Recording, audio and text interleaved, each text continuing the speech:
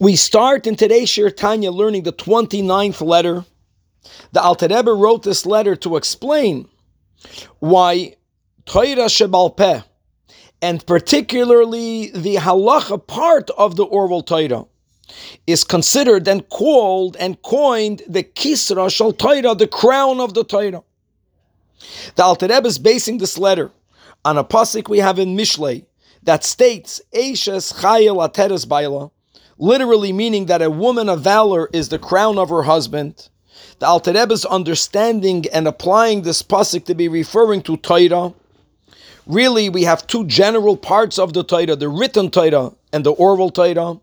The written Torah is compared to the husband. The oral Torah is compared to the wife.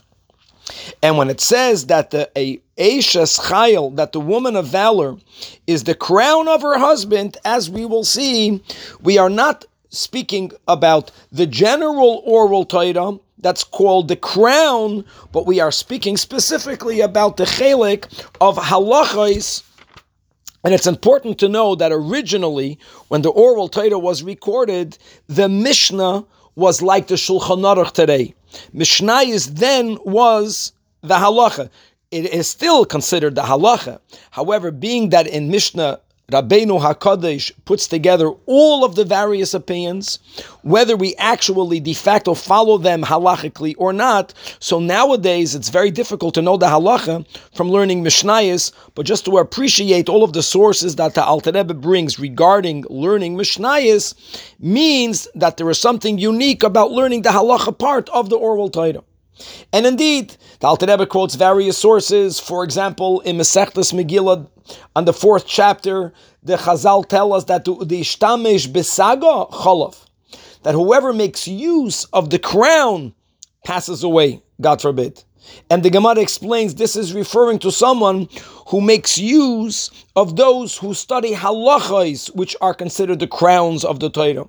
Similarly, the Alter Rebbe quotes a source that we learned in the Braisa that was written in the Yeshiva of Eliyahu Navi, that whoever learns halachos every day is assured that he or she will have a portion in the world to come. And the Alter Rebbe wants to understand what's unique about the halacha part of Torah, for which we consider it the crown of the Torah. It is dafka this study, the study of halacha, that assures, that guarantees a person a chelik la'olam haba. And to explain the meaning of the above, to appreciate the greatness of halachas, the Alter Rebbe for a moment gives an introduction, not directly related to. The Alter Rebbe quotes the Arizal that explains that every single Jew has to come into the world as many times as one needs to, through the process of reincarnation, through Gilgulim, in order to fulfill all of the 613 commandments.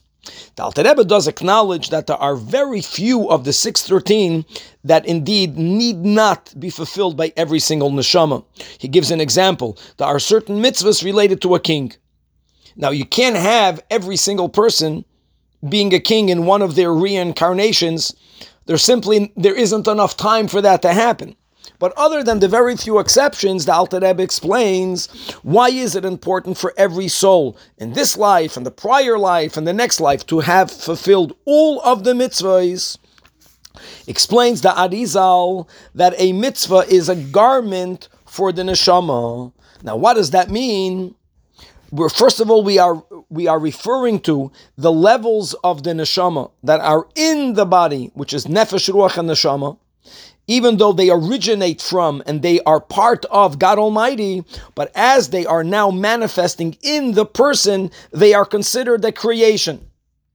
And the Alter Rebbe explains how a created being, is really unable to really become one with the light of godliness without it being completely overwhelmed and expiring and becoming batal b'metzias.